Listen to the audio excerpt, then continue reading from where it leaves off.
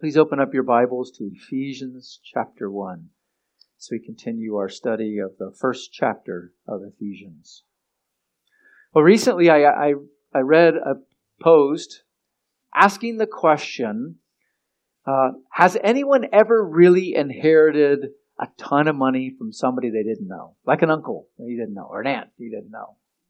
Right? And the author of the article said this, well, if you're like, well, pretty much everyone, then you've received one of those emails that told you that of someone that you've never met before that has given you like $1 million. And all you need to do is respond to the email, click the link, and give them your bank details so they know exactly where to send the money. But beyond the joke of the email that everyone has received, has anyone really ever received a ton of money from somebody they didn't know? The answer is yes.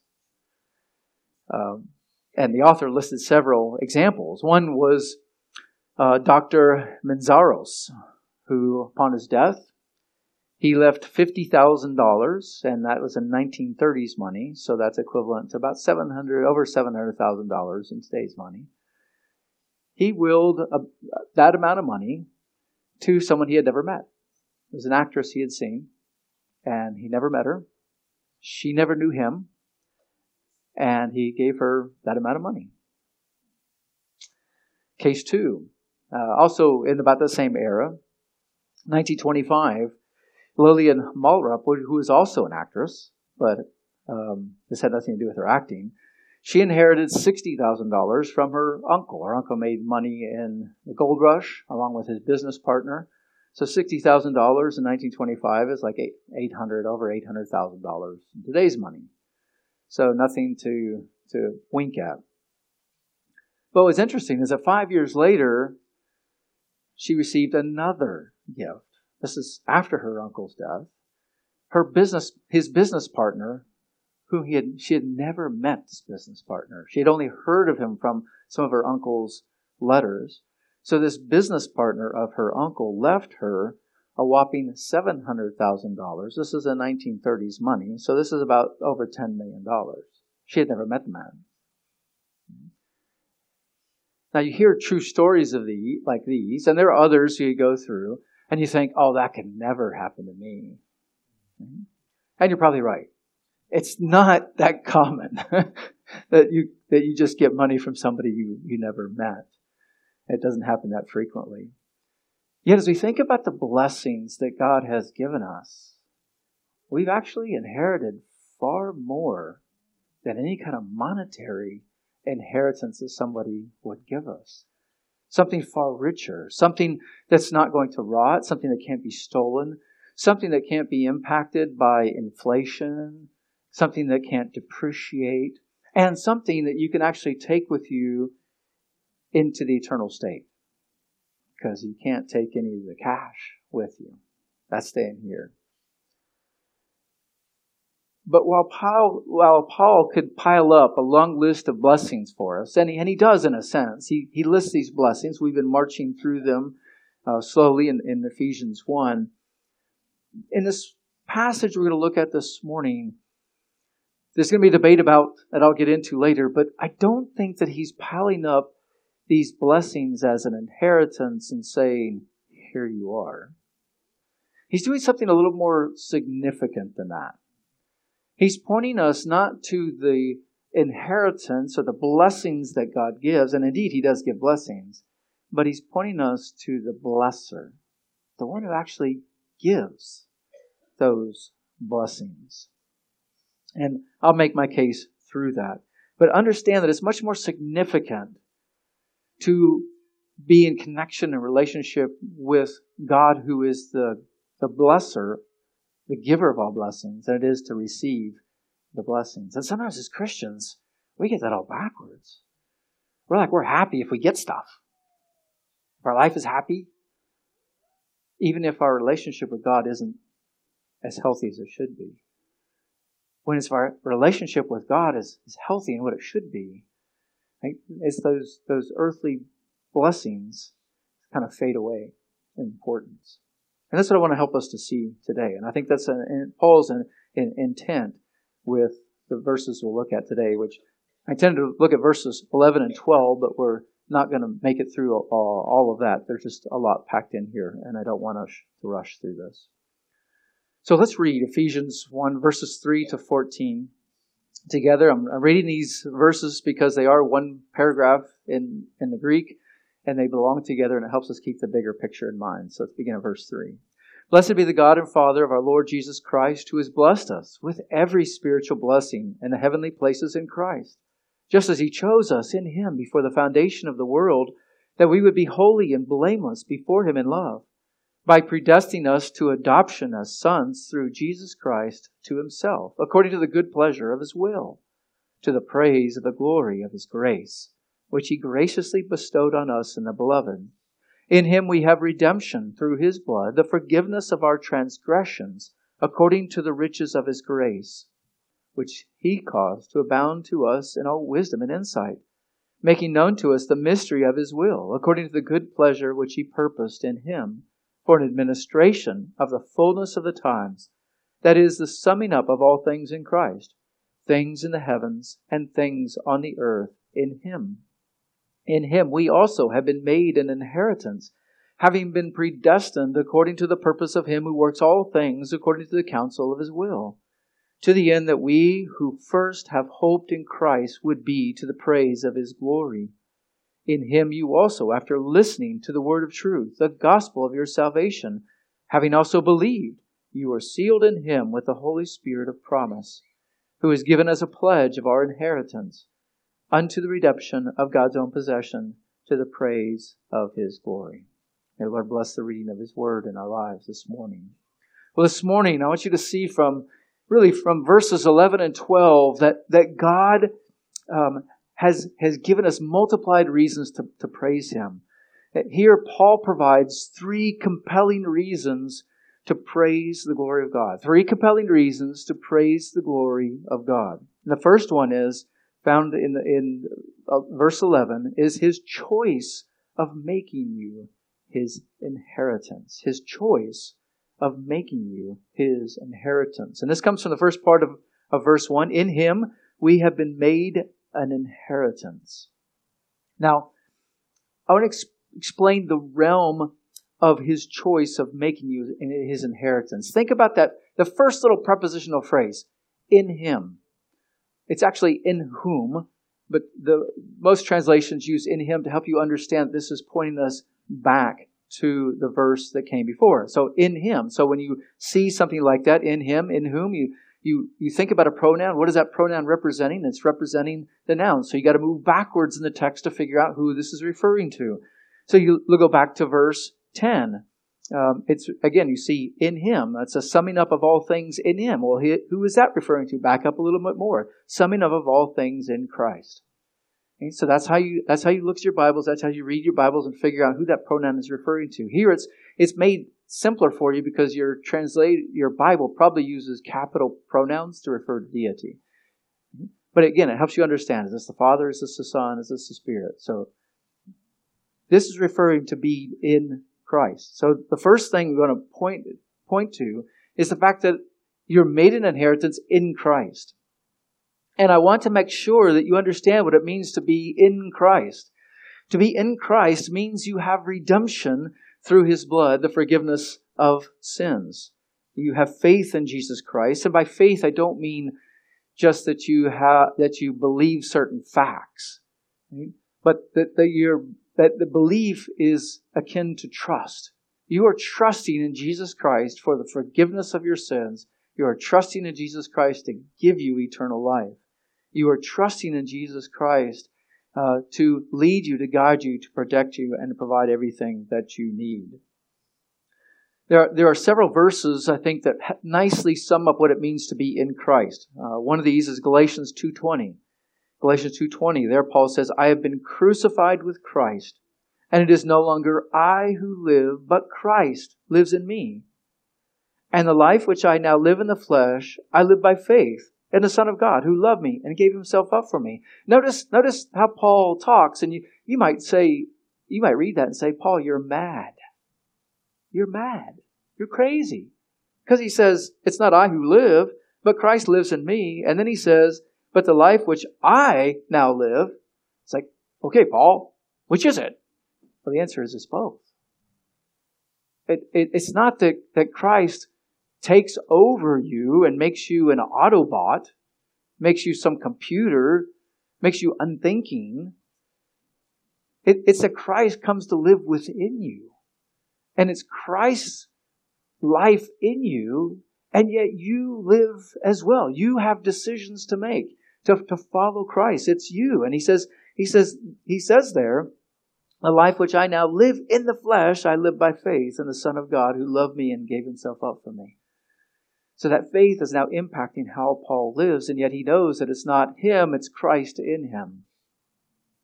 There's such a connection between, when you're in Christ, between you and Christ, it's inseparable.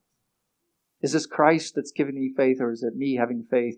The answer is yes, it's both. Not one or the other. Another passage we could turn to is in Ephesians. You can easily reference this as I read Ephesians 2, and I'll read verses 1 and then verses 4 and 6. And you are dead in your transgressions and sins, but God, being rich in mercy, because of his great love with which he loved us, even when we were dead in our transgressions, made us alive together with Christ. By grace you have been saved. In verse 6, and raised us up with him and seated us with him in the heavenly places in Christ Jesus. So here, you're dead spiritually before you were saved, but now you're made alive in Christ. You live in Christ. You cannot live without Christ or apart from Christ. You only live in Christ. So this is what it means to be in Christ. And the blessings that God blesses us with only flow to us because of us being in Christ. And this is the significant part of this whole paragraph. And I just want to point some things out. Follow along with me as I begin at verse 3. Like, blessed be the God and Father of our Lord Jesus Christ, who has blessed us with every spiritual blessing in the heavenly places. Where? Whom? In Christ. Look at verse 4.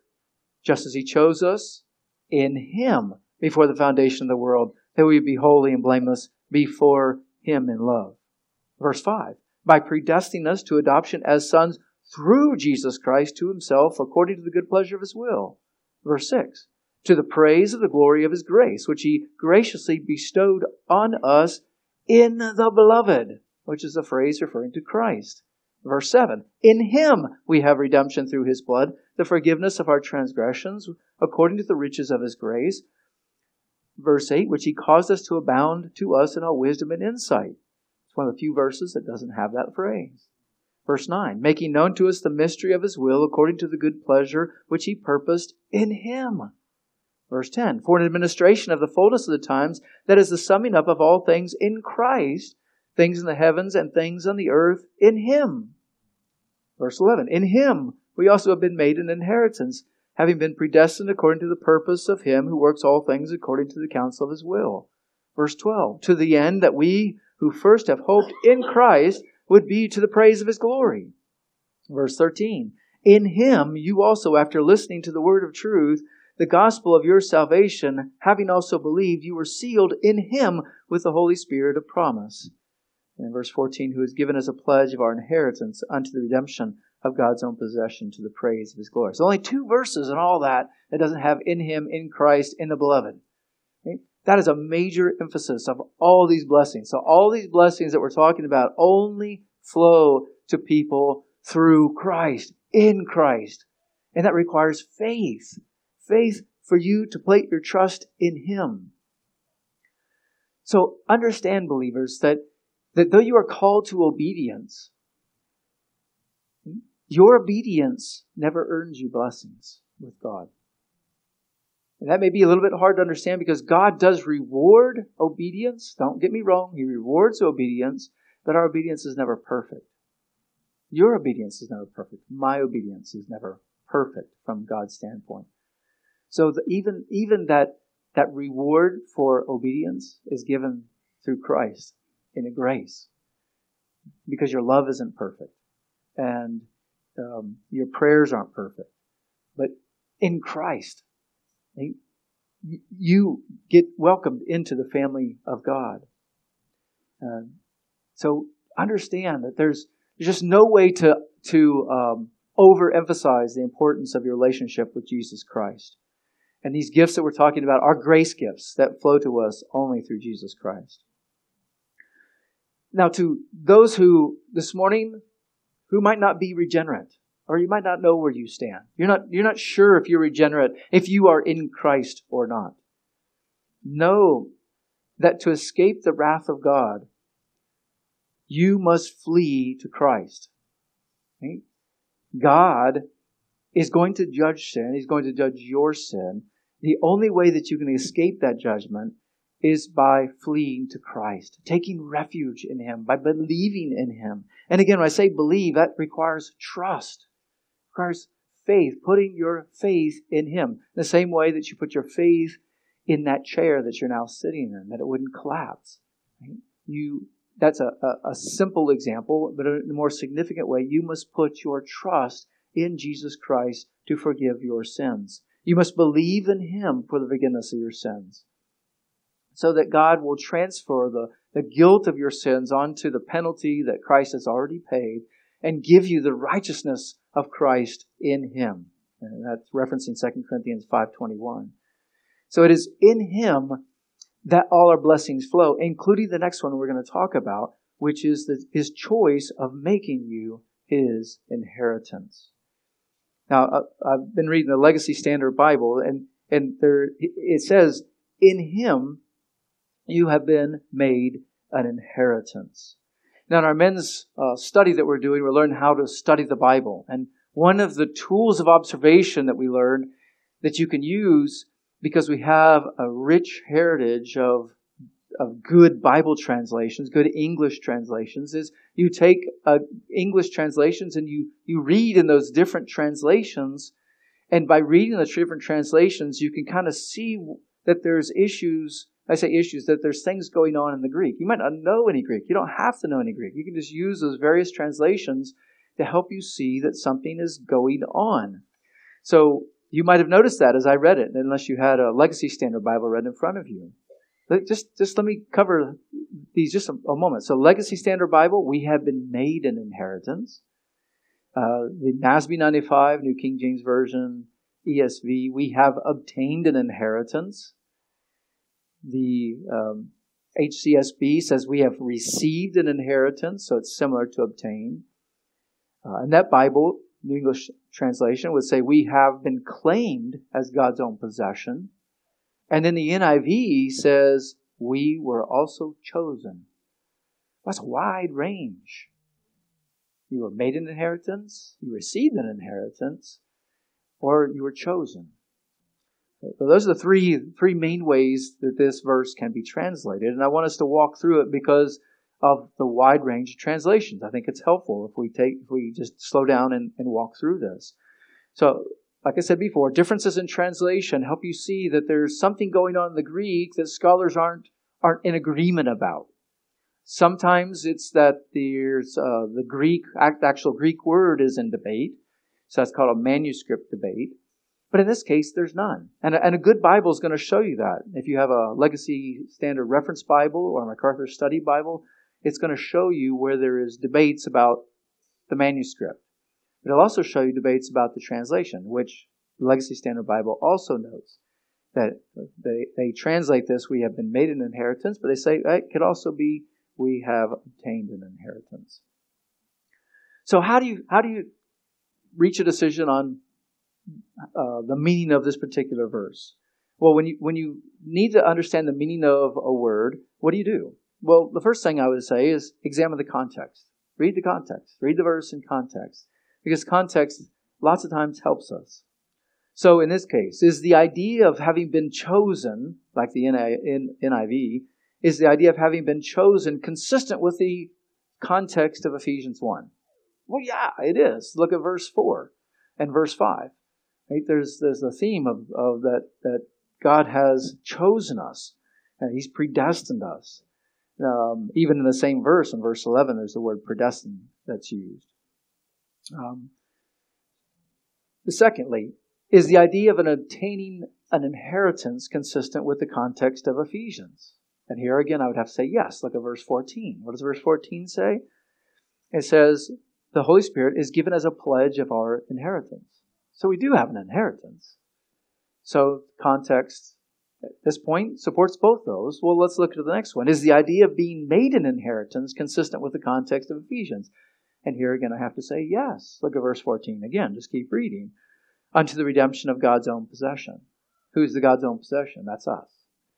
So the possession implies an inheritance. So even there, context supports it. So with all three translations, you can support it from the context. So in this case, the context isn't all that helpful in determining like which one you should is the right translation. And I would affirm that though all of these three are theologically true, and you could go to verses in the Bible to support all these three, there is one meaning to this particular word. It's not as if Paul meant all of that.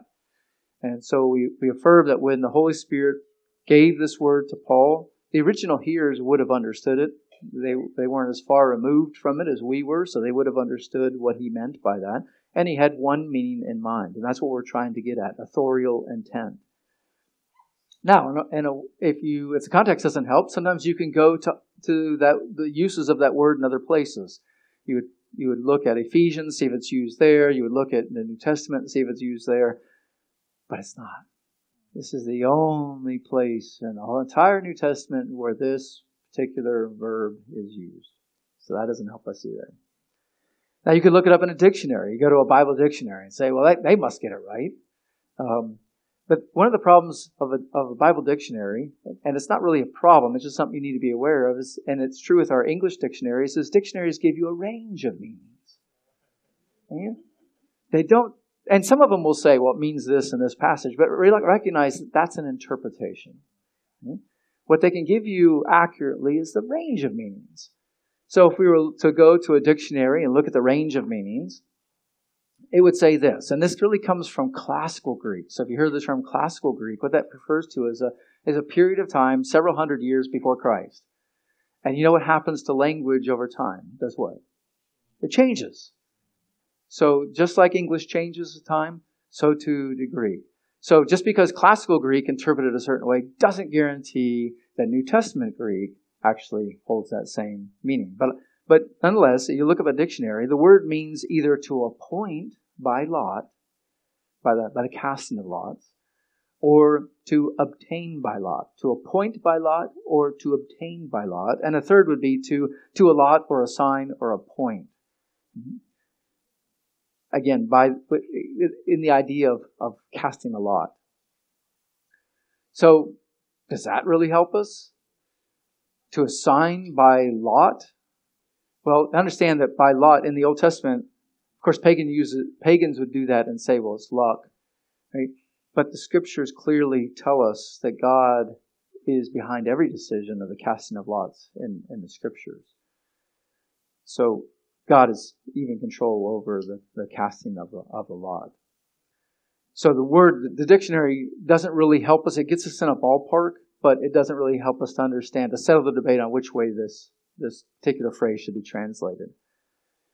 Now, another place we can turn to help is called the Septuagint. The Septuagint is the Greek translation of the Old Testament. What happened is the Old Testament was written in Hebrew and Aramaic. But over time, people lost the language, the Hebrews, because they were captives in a foreign land. They eventually lost the use of Hebrew, except for a few scholars. So eventually, by Jesus' time, they would have been using a Greek translation of their Old Testament. They would not have been reading the Hebrew Old Testament. And so that Greek translation helps us sometimes to understand words. So we could turn there. And when we do that, we do find that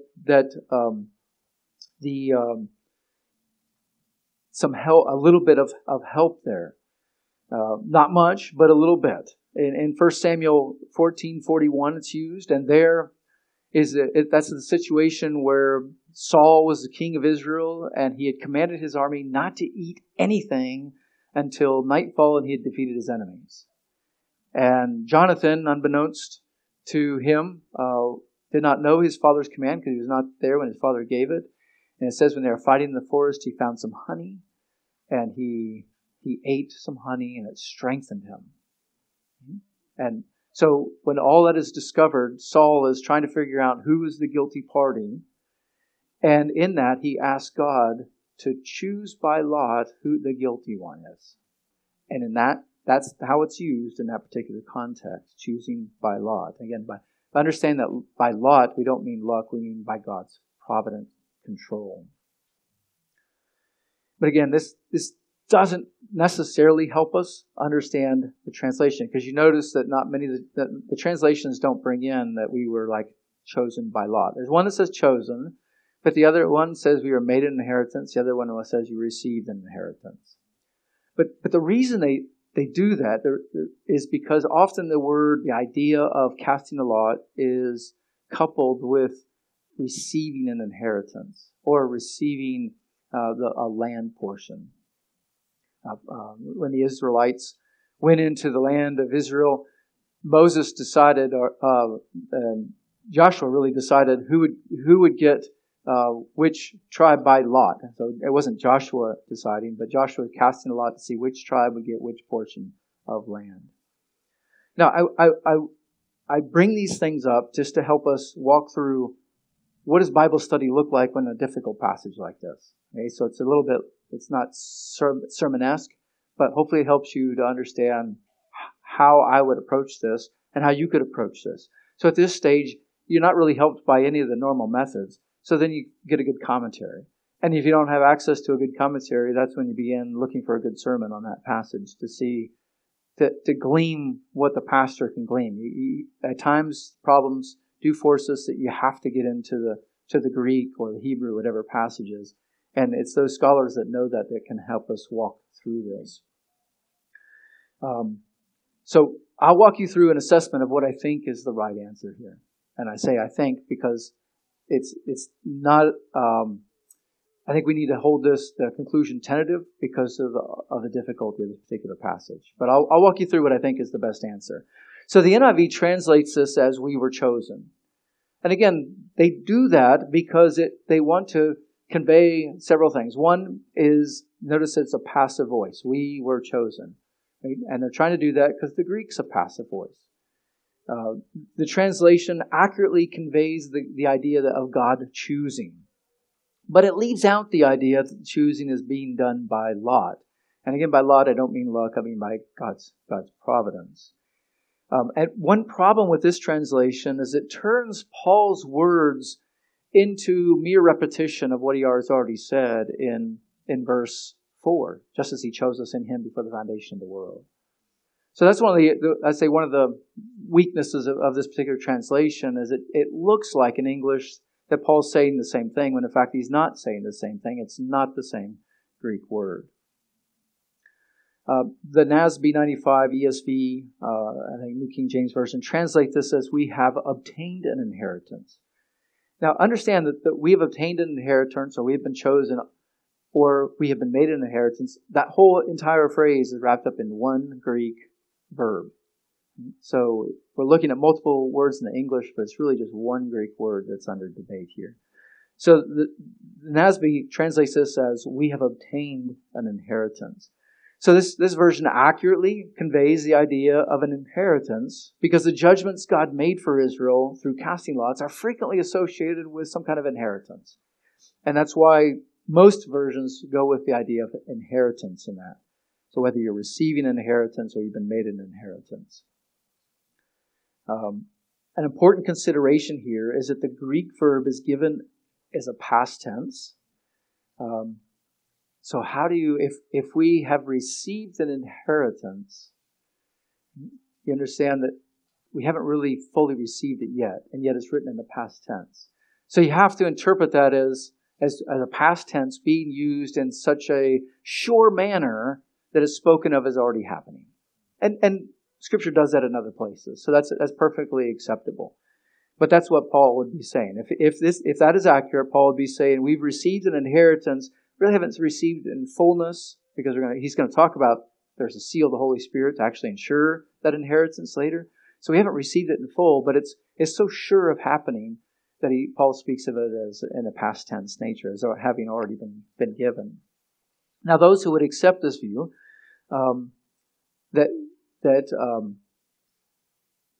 see this as the best translation of trying to convey that because of what's going on within the verse. But there's some weaknesses with this view. Commentator Harold Horner points to the fact that the translation "to obtain an inheritance" would be appropriate if the object obtained was explicitly expressed. So if the object that was inherited was explicitly expressed, then that translation would be appropriate. Now in the English it's kind of hidden. We say we have received an inheritance. Looks like the object would be inheritance. But what he's saying is, if the object of the inheritance, we have received, for example, as an inheritance, eternal life. That would be an example where that would be appropriate and right. But he's saying grammatically, it's not the best interpretation because there isn't an object that's expressly stated in that verse. Another problem with this translation is that it can be interpreted as an active voice. I debated too long over this, whether the English was passive or active, and some of you are saying, what is active and what is passive? Well, some of you are listening actively right now. Some of you are listening passively right now. So what I mean by that is some are actually listening and taking notes and thinking about what I'm saying, and some of you perhaps have phased out and you're hearing my voice, but you're not hearing the intent of what I'm saying. I guess a simple way to express active and passive voice is that is through like a simple sentence. So the dog bit the man, right, is an active voice. It's past tense, but it's active voice. The dog bit the man. Whereas if you put that in a passive, the man was bitten by the dog. So that's stated in a passive way. Now, why is it important to relay it as a passive? Because the Greek is a passive. The Greek is a passive verb. And so that we're made an inheritance in more of an active sense. So that's one of the weaknesses of the translation. Which is why the LSB translate this as we have been made an inheritance. And the LSB isn't alone in this. You can find other versions that actually do this, most notably the American Standard Version, which goes back a long ways. It's a 1901, I think is when it was originally translated. It's hard to read, but it is actually one of the most literal versions even to this day, as far as word for word. But because of that, it's wooden. It's like choppy. It's hard to read sometimes. But it uses the same idea of inheritance. It uses the word, a different word there, but it's the same idea. Now, again, this translation conveys the idea of inheritance, but it puts it in a passive sense. We have been made an inheritance instead of receiving an inheritance. So the translation means that believers are the inheritance that God receives. So what's my conclusion? Well, first of all, I'll say that all the views are within orthodoxy. All the views are ones you could go to other places, other scriptures, and say, yes, we are made an inheritance. Yes, we are given an inheritance, and yes, we've been chosen. So all are within orthodoxy. Obviously, this is a difficult text because so many different translations translate it differently. But I do believe that the LSB's preference for the passive voice makes that translation better because it better represents what's actually going on in the Greek. The LSB's "we have been made an inheritance" it seems to be more accurate. And in addition to that, "we have been made an inheritance" seems to flow better into the participle, which we'll talk about in a minute, having been predestined. That seems to fit better rather than saying, we have been given an inheritance, and then we have, predestined. Look at verse 4, he says, having been predestined. So it logically flows better to say, we have been made an inheritance, having been predestined. And again, this is one of those cases where I can't be dogmatic on it, but that's what I think is the best understanding of the text. Harold Horner says this. He says, it seems best to see this as referring to the believers assigned as God's heritage or inheritance. So given all these things. So that's where he lands, and I think it made really good sense. So I land there as well. Now Paul seems to be making mention of this concept in two other places in Ephesians. Look at Ephesians 1:14, and we'll study the verse in depth when we get there. But talking of the Spirit, He has given as a pledge of our inheritance unto the redemption of God's own possession, to the praise of His glory. So there's a similar concept there that we're God's possession. But then also, if you look at verse 18, you see there in Paul's prayer, again, we'll get to that in more detail, but he says, so that you, the eyes of your heart having been enlightened, will know what is the hope of His calling and what are the riches of the glory of His inheritance in the saints. So clearly it's God's inheritance in the saints. So the Scriptures clearly say that we have been made an inheritance of God. And we must rightly understand that. I can see a false teacher saying, oh yeah, we're God's inheritance. Isn't He so lucky to get us? I say that mockingly, and I even hate to use those words. But there is a great divide between us and God. And I recently heard someone who masquerades as a pastor on a national level and national influence, but is really a false teacher, say that whatever God is, we are. Wrong. So understand that when you receive an inheritance from God, that's a massive blessing you didn't deserve. And God is giving you something you don't have. But when we're God's inheritance, it doesn't mean that. It doesn't convey the same kind of idea. So God is the owner and creator of everything. But what could you possibly give Him that He doesn't already have? Well, nothing. And God doesn't need anything. God doesn't need your praise. So God gains nothing from this. You gain everything. So why is this a blessing? It's a blessing because when people are God's possession, He cherishes you and He cares for you. He provides for you. He's protecting you. Just as you would protect a physical earthly inheritance. You wouldn't squander that. You wouldn't let somebody steal it. Right? In the same way, God takes care of His possession, His people. And the idea that God chooses certain people for Himself is revealed in God's dealings with the nation of Israel. Let me just read a few of these. Leviticus 20, verse 26. Thus you shall be holy to me, for I, Yahweh, am holy. I have separated you from the peoples to be mine. He's speaking to Israel. So there were the nations, and there was His possession, Israel. Deuteronomy 4:20. But Yahweh has taken you and brought you out of the iron furnace from Egypt to be a people for His own inheritance as today. Deuteronomy 7:6. For you are a holy people to Yahweh your God. Yahweh your God has chosen you to be a people for His own treasured possession out of all the peoples who are on the face of the earth. And you could just go on and looking at verses like this throughout the Old Testament. But that idea also flows in the New Testament. Some of you might be thinking of 1 Peter 2. 1 Peter 2, you're a chosen family, a royal priesthood, a holy nation, a people for God's own possession. A people for God's own possession. So that you may proclaim the excellencies of Him who has called you out of darkness into His marvelous light. And it's found here in Titus. And I want you to turn to Titus because I want you to see this. Titus 2. Titus chapter 2. And look for the idea that the redeemed are God's own possession. Begin at verse 11. Titus 2:11. For the grace of God has appeared, bringing salvation to all men, instructing us that denying ungodliness and worldly desires, we should live sensibly, righteously, and godly in the present age, looking for the blessed hope and the appearing of the glory of our great God and Savior Jesus Christ, who gave Himself for us, that He might redeem us from all lawlessness and purify for Himself a people for His own possession, zealous for good works.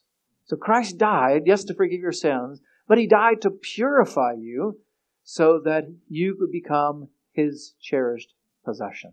And that purifying is absolutely necessary in order for us to be the Lord's cherished possession. That change has to occur. So the first compelling reason to praise God to praise the glory of God is His choice of making you His inheritance. His choice. And let's look at the second. We're just going to get started into this. The second compelling reason to praise the glory of God is His commitment to making you His inheritance. So if you go back to Ephesians 1, it's not only that God has made you His inheritance, it's that He's committed. You need to see that His commitment to making you His inheritance. And here, just look at the remainder of, or the next phrase, really. In verse 11, he says, "In Him we also have been made an inheritance, having been predestined according to the purpose of Him who works all things according to the counsel of His will." God's commitment to making you His inheritance is seen in His past actions and in His ongoing actions. And we're going to look at those, and we're just going to get started into that, and we'll continue next week. First, look at what has God done? His past actions. He has predestined you to be His inheritance. He's predestined you. And Paul makes this clear. In Him we have been made an inheritance, having been predestined according to the purpose of Him who works all things according to the counsel of His will. The cause of you being made an inheritance, God's inheritance, is God's act of predestining you. Now, the verb predestined here in verse 11 is exactly the same verb that is used in verse 4. And that's a different, not the same form, but it's the same word. It carries the same meaning. And even in non-Christian usage, this Greek word predestined, means to decide beforehand. You know, sometimes when words are debated, like the one we just looked at, if you go look at a good, thorough dictionary, there's going to be a long entry. And there's this consideration, that consideration. I mean, it goes on for pages, and it's sometimes difficult to assimilate at the end. Okay, what does this actually mean? But you go look at a dictionary for predestined, and it's not actually that long of an entry. Because the meaning is not debated. It means to decide beforehand. Period. Now, I want to take you some verses to help you see this from places in the Scripture that really don't deal necessarily with salvation. Because sometimes when we talk about predestined, salvation, inheritance, that can be very emotional and it can be sensitive. So let's set that aside a minute. We can go to other verses in the New Testament to see how this word is used. So I want to take you to 2 Corinthians. So if you would turn in your Bibles there, 2 Corinthians. Chapter 9. Now, if you know 2 Corinthians 9, it's not dealing with salvation at all. Not even in the context. 2 Corinthians 9, and we're really going to be looking at verses 6 and 7, just for sake of time, just jumping in. And Paul's talking about giving.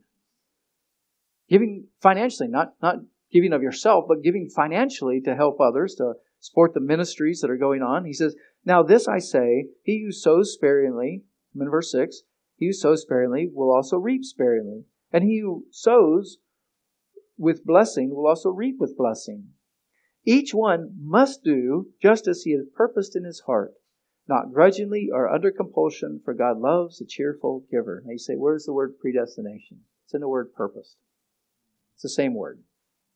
Just using a slightly different idea because it's not conveying that your decision has been predetermined like long ago, but you purposed. Paul's point is this. Do what you purpose to do.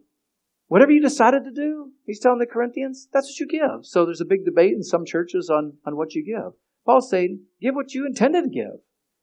In other words, sometimes when you intend to give generously, then, greed creeps in, or you think about other things that you could buy with that money, or you have other ways you can use the money. And Paul's just saying, don't let that happen. Do what you purpose to do. Do what you determined beforehand. What you decided beforehand to do. So again, this isn't a context of salvation, but it clearly shows the word means, like the idea of purpose.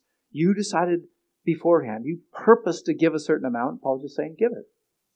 Don't let greed or anything like that crop in and keep you from doing what you intended to do.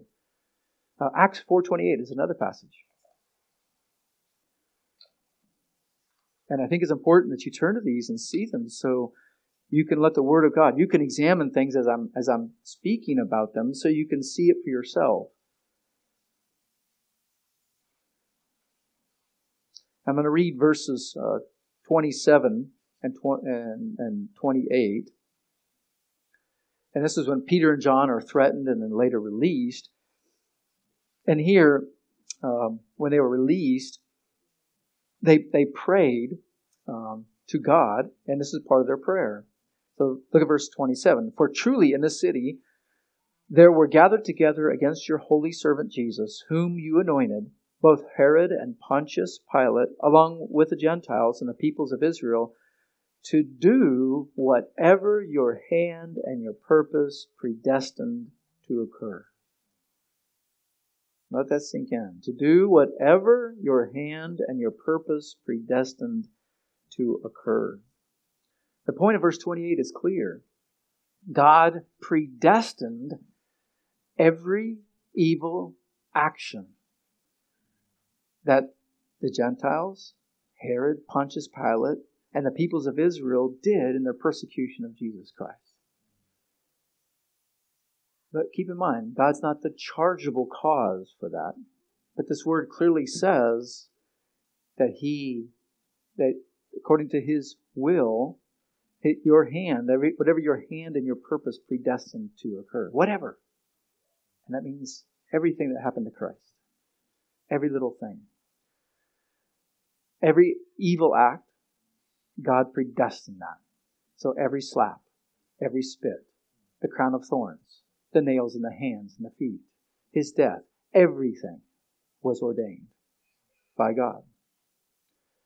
That does not relieve the Gentiles, Pontius Pilate, Herod, and the Jews innocent in the matter. God will hold them guilty. They are guilty of crucifying the Messiah. They are guilty of blasphemy. They are guilty of spitting in the face of God, showing ultimate disrespect.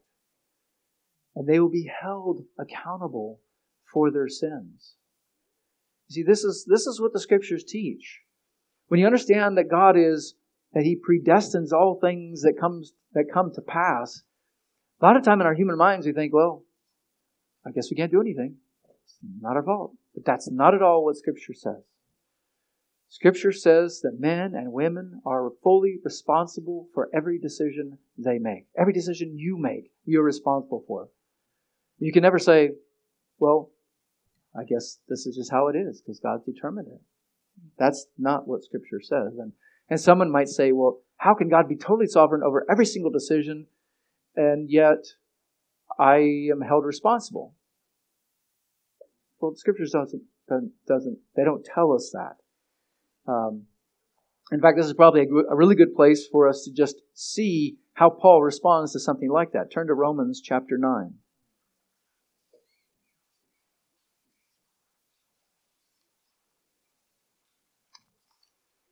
Romans chapter 9. And I think it's important to get a lot of the context here, so I'm just going to take the time to read it. He says, I am telling the truth in Christ. I am not lying. My conscience testifies with me in the Holy Spirit that I have great sorrow and unceasing grief in my heart. Verse 3, for I could wish that I myself were accursed, separated from Christ for the sake of my brothers, my kinsmen according to the flesh, who are Israelites, to whom belongs the adoption as sons, and the glory and the covenants, and the giving of the law and the temple service and promises, whose are the fathers, and from whom is the Christ according to the flesh, who is God over all, blessed forever. Amen.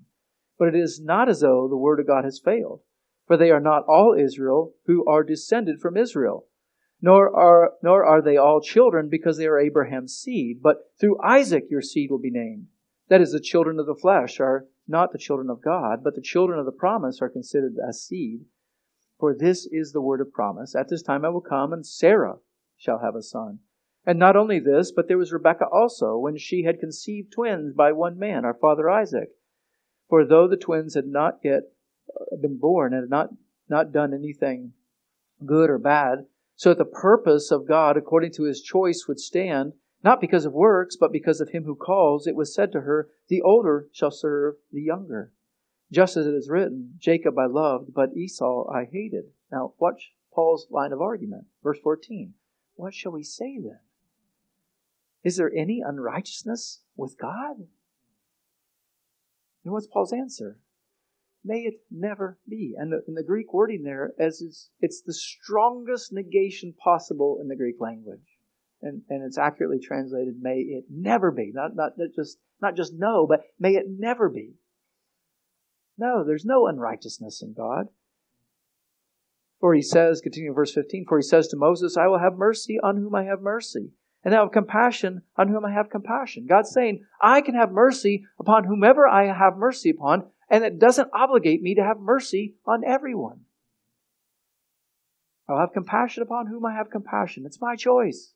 I made you all. It's my choice as the potter. That's what God says. He made you. So then it does not depend on the one who wills or the one who runs, but on God who has mercy. For the Scripture says to Pharaoh, for this very purpose I raised you up, in order to demonstrate my power in you, in order that my name might be proclaimed throughout the whole earth.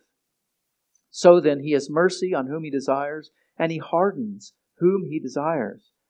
You will say to me then, why does he still find fault? Paul's logic here, inspired by the Holy Spirit, is excellent. He's going through your line of arguments. He's going through what's going through your head. But why does he still find fault? God, you made me this way. Have you predestined everything? You have mercy upon whom you have mercy. Why do you find fault with me? For who resists his will? How does Paul answer that? He says, on the contrary, who are you, O man, who answers back to God? Notice he doesn't really answer it. He just says you're out of line. The question is completely out of line. Will the thing molded say to the molder, why did you make me like this? Or does not have the potter have the authority over the clay to make from the same lump one vessel for honorable use and another for dishonorable use? And what if God, wanting to demonstrate his wrath and to make his power known, endured with much patience vessels of wrath, having been prepared for destruction, and in order that he might make known the riches of his glory upon vessels of mercy, which he prepared beforehand for glory? Even us, whom he also called, not from among the Jews only, but also from among the Gentiles. So Paul is building a very strong argument for the complete sovereignty of God, the complete providence of God, the complete predestination of all that comes to be, and at the same time holds you responsible for your decisions. No man will face God and be able to say in defense, well, you made me this way, it's your fault. No. Now, these things battle in the human mind. Like we think God has to be absolutely sovereign, or man has to be kind of sovereign in a sense. But that's not what Scripture says. Scripture says God is completely sovereign, and you are responsible for every action, every word, every careless word is what actually Jesus says. Every word. You're responsible. But God ordained it. These things are clear from Scripture. And I want you to wrestle with these things. Right? Go back to these passages and read and reread over them. Another passage I want to take us to help us see the word predestined means to decide beforehand is 1 Corinthians. 1 Corinthians 2. Verses 6 to 8. 1 Corinthians 2, 6 to 8. Yet we do speak wisdom. Well, let me just back up and read verses 1 to 5. That helps you get the context. Paul says, when I came to you, brothers, that is when he came to Corinth, I did not come with superiority of word or of wisdom, proclaiming to you the witness of God. For I determined to know nothing among you except Jesus Christ and Him crucified. And I was with you in weakness and in fear and in much trembling. And my word and my preaching were not in persuasive words of wisdom, but in demonstration of the Spirit and of power, so that your faith would not be in the wisdom of men, but in the power of God. Now, don't misunderstand what Paul's saying. He's not saying when he went there, he did a bunch of supernatural tricks to convince everybody that he was who he said he was, and his message was true. What he's saying is he didn't adopt the common manipulative methods of speakers of that day to manipulate his audience. What did he do? He came with the plain, simple gospel, which, that's why he says, I came to you in fear and in weakness. Because he's speaking in human terms. The gospel is the power of God unto salvation for everyone who believes. But when Paul came, he came to a group that had largely rejected the wisdom of God. So to them, the wisdom of God is foolishness. Paul already covered that in chapter 1. And so that's why he's coming with his weak message, so to speak. But the power of God is demonstrated in that he uses that so-called weak message to convert souls. And that's where the power of God, of the Spirit working in people's lives, is made manifest. Magicians can do cheap tricks, but they can't change hearts. God changed hearts. You've seen it. You've experienced it. You've seen it in your own life or in other people's lives where He just changes your heart to radically transform your thinking on this. And then he picks up with that. He said, verse 6, yet we do speak wisdom. He says, don't get me wrong. I preach a weak message accommodating to the wisdom of the world. But he says, yet we do speak wisdom among those who are mature. A wisdom, however, not of this age, nor the rulers of this age who are being abolished. But we speak God's wisdom in a mystery, the wisdom which has been hidden, which God predestined before the ages to our glory. There's the word predestined again.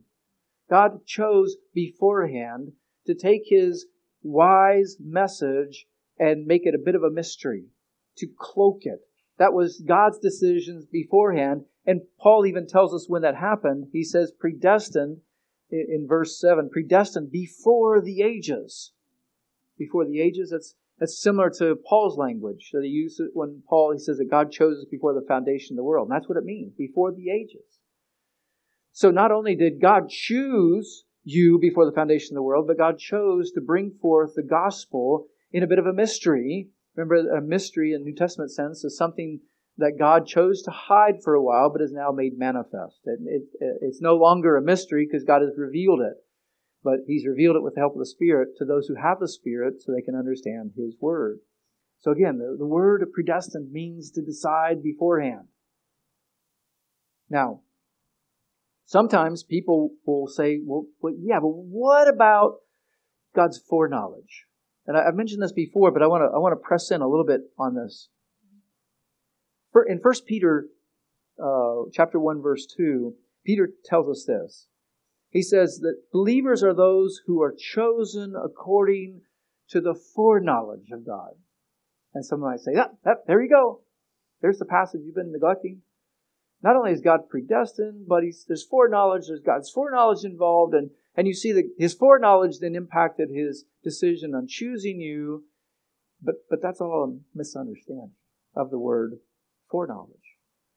There are at least 3 good theological reasons why this passage does not mean that God's foreknowledge influenced His choice of you. First of all, it makes man sovereign in salvation. There's no way to avoid that. Either you believe God is sovereign in salvation or that man is sovereign in salvation. They can't share sovereignty with that.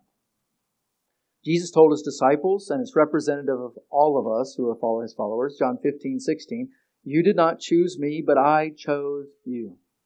You did not choose me, but I chose you. That, again, does not negate your responsibility to believe the gospel. So that's the first good reason. This can't mean that God's foreknowledge influenced His choice of you. The second reason is that it gives man credit for his own salvation. Now, most people who believe that God's foreknowledge influenced their decision don't walk around pridefully thinking, oh, I contributed something myself. Right? So let's give that as a caveat. Right? They're not heretics. They're not taking credit. But that's the net effect of this. If you are the deciding factor in your salvation, then you get the credit. And the whole of Ephesians chapter 1 is what? To the praise of the glory of His grace. To the praise of His glory, to the praise of His glory. It's all about God. And Paul's going to double down on this when we get to chapter 2. He's not going to let off the gas. He is going to keep pushing this very issue to help stir you up to praise Him. This is why God saved you. Yes, you believe that even that faith was not of yourselves. It was a gift of God, so that you would not boast, but rejoice in Christ. So He's going to step on the gas pedal. He's going to accelerate even more when you get there. And thirdly, the third reason why I say a third theological reason why this passage does not mean that God's foreknowledge influenced his decision to choose you is that it assumes that fallen man can seek after God. That someone can believe without God's work of initiating that belief in their life. We could go to many passages. Think about Romans chapter 3, verse 11. Romans 3:11. There is none who understands. There is none who seeks for God. That's absolute. No one's excluded from that. None. You wouldn't have. Without God initiating work in your life, you wouldn't have sought after God. And we talk about those who seek God. It's only in the sense that you could say, look at somebody's life and say, well, they're seeking God. That's only in the sense that God's already at work in their life. God has initiated something. If somebody is truly seeking God, and that does happen, is because God has already initiated that in their lives.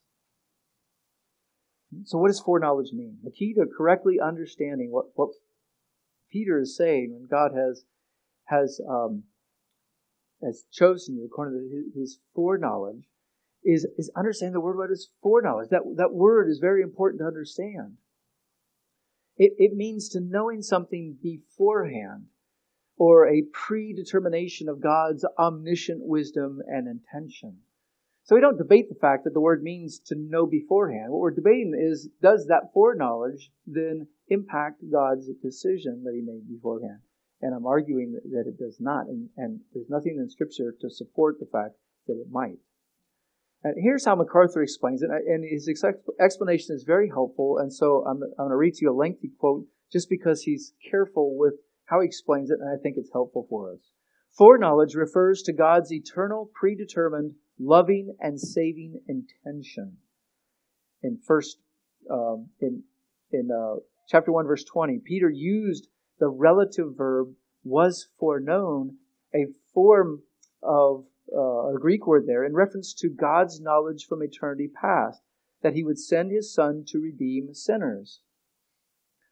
The usage of the verb cannot mean he looked into future history. You can see that if I just break away from his quote a minute. You turn to 1 Peter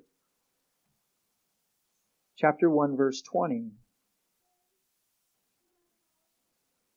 Speaking of Christ, it says he was foreknown before the foundation of the world, but appeared in these last times for the sake of you, who through him are believers in God. So that's what he's talking about, that verse. He's saying that verb cannot mean that God looked into the future history and saw that Jesus would choose to die, so he made him the Savior. In the same way that God the Father foreknew his plan for Christ's crucifixion before the foundation of the world, he foreknew the elect. In neither case was it a matter of mere prior information about what would happen. Therefore, foreknowledge involves God's predetermining to have a relationship with some individuals based on his eternal plan. It is the divine purpose that brings salvation for sinners to fulfillment, as accomplished by Jesus Christ's death on the cross, not merely an advanced knowledge that observes how people will respond to God's offer of redemption. Salvation foreknowledge, then, involves God's predetermining to know someone by having an intimate saving relationship, so choosing them from eternity past to receive his redeeming love, unquote. Let me just hit that last point. Salvation foreknowledge, then, involves God predetermining to know someone by having an intimate saving relationship, so choosing them from eternity past to receive his redeeming love. So God's foreknowledge can't be used as like a crutch to prop up the idea that his foreknowledge influenced his choosing of you. And this is such an important point. Why? Because it results to the praise of his glory. And it's like that hymn we just sung. I know not why he chose me. He chose me. I know not why. But knowing that he has should stir up the praise in you. It should stir you to rejoice in him and what he has given you. He has made you an inheritance. He chose to do that.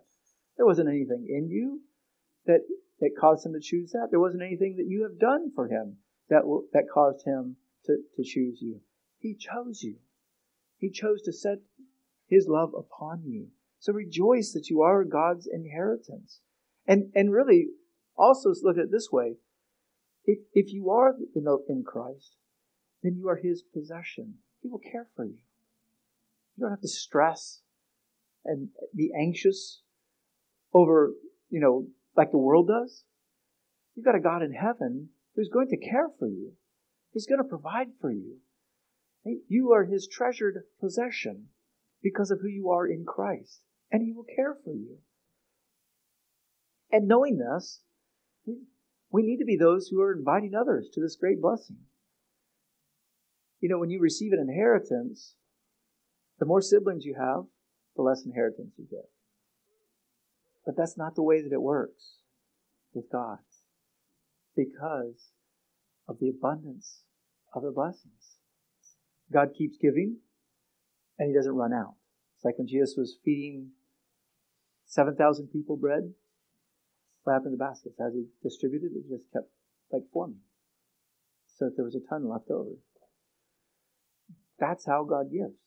And so we, of all people who have been blessed, who are God's inheritance, need to be those who are inviting others into that blessing. Yes, many will reject it. But don't let that dampen the joy that you have for God and the joy that we have of inviting others to such a bountiful, gracious offer of salvation. If you are not in Christ this morning, I just invite you to look to Christ and to seek Him as your Savior, to believe in Him, put your trust in Him, even today, so that all these blessings that we've talked about are yours, and yours in abundance, through the Lord Jesus Christ. Let's pray. Heavenly Father, we thank You for giving us Your Word and helping us to dig into these things.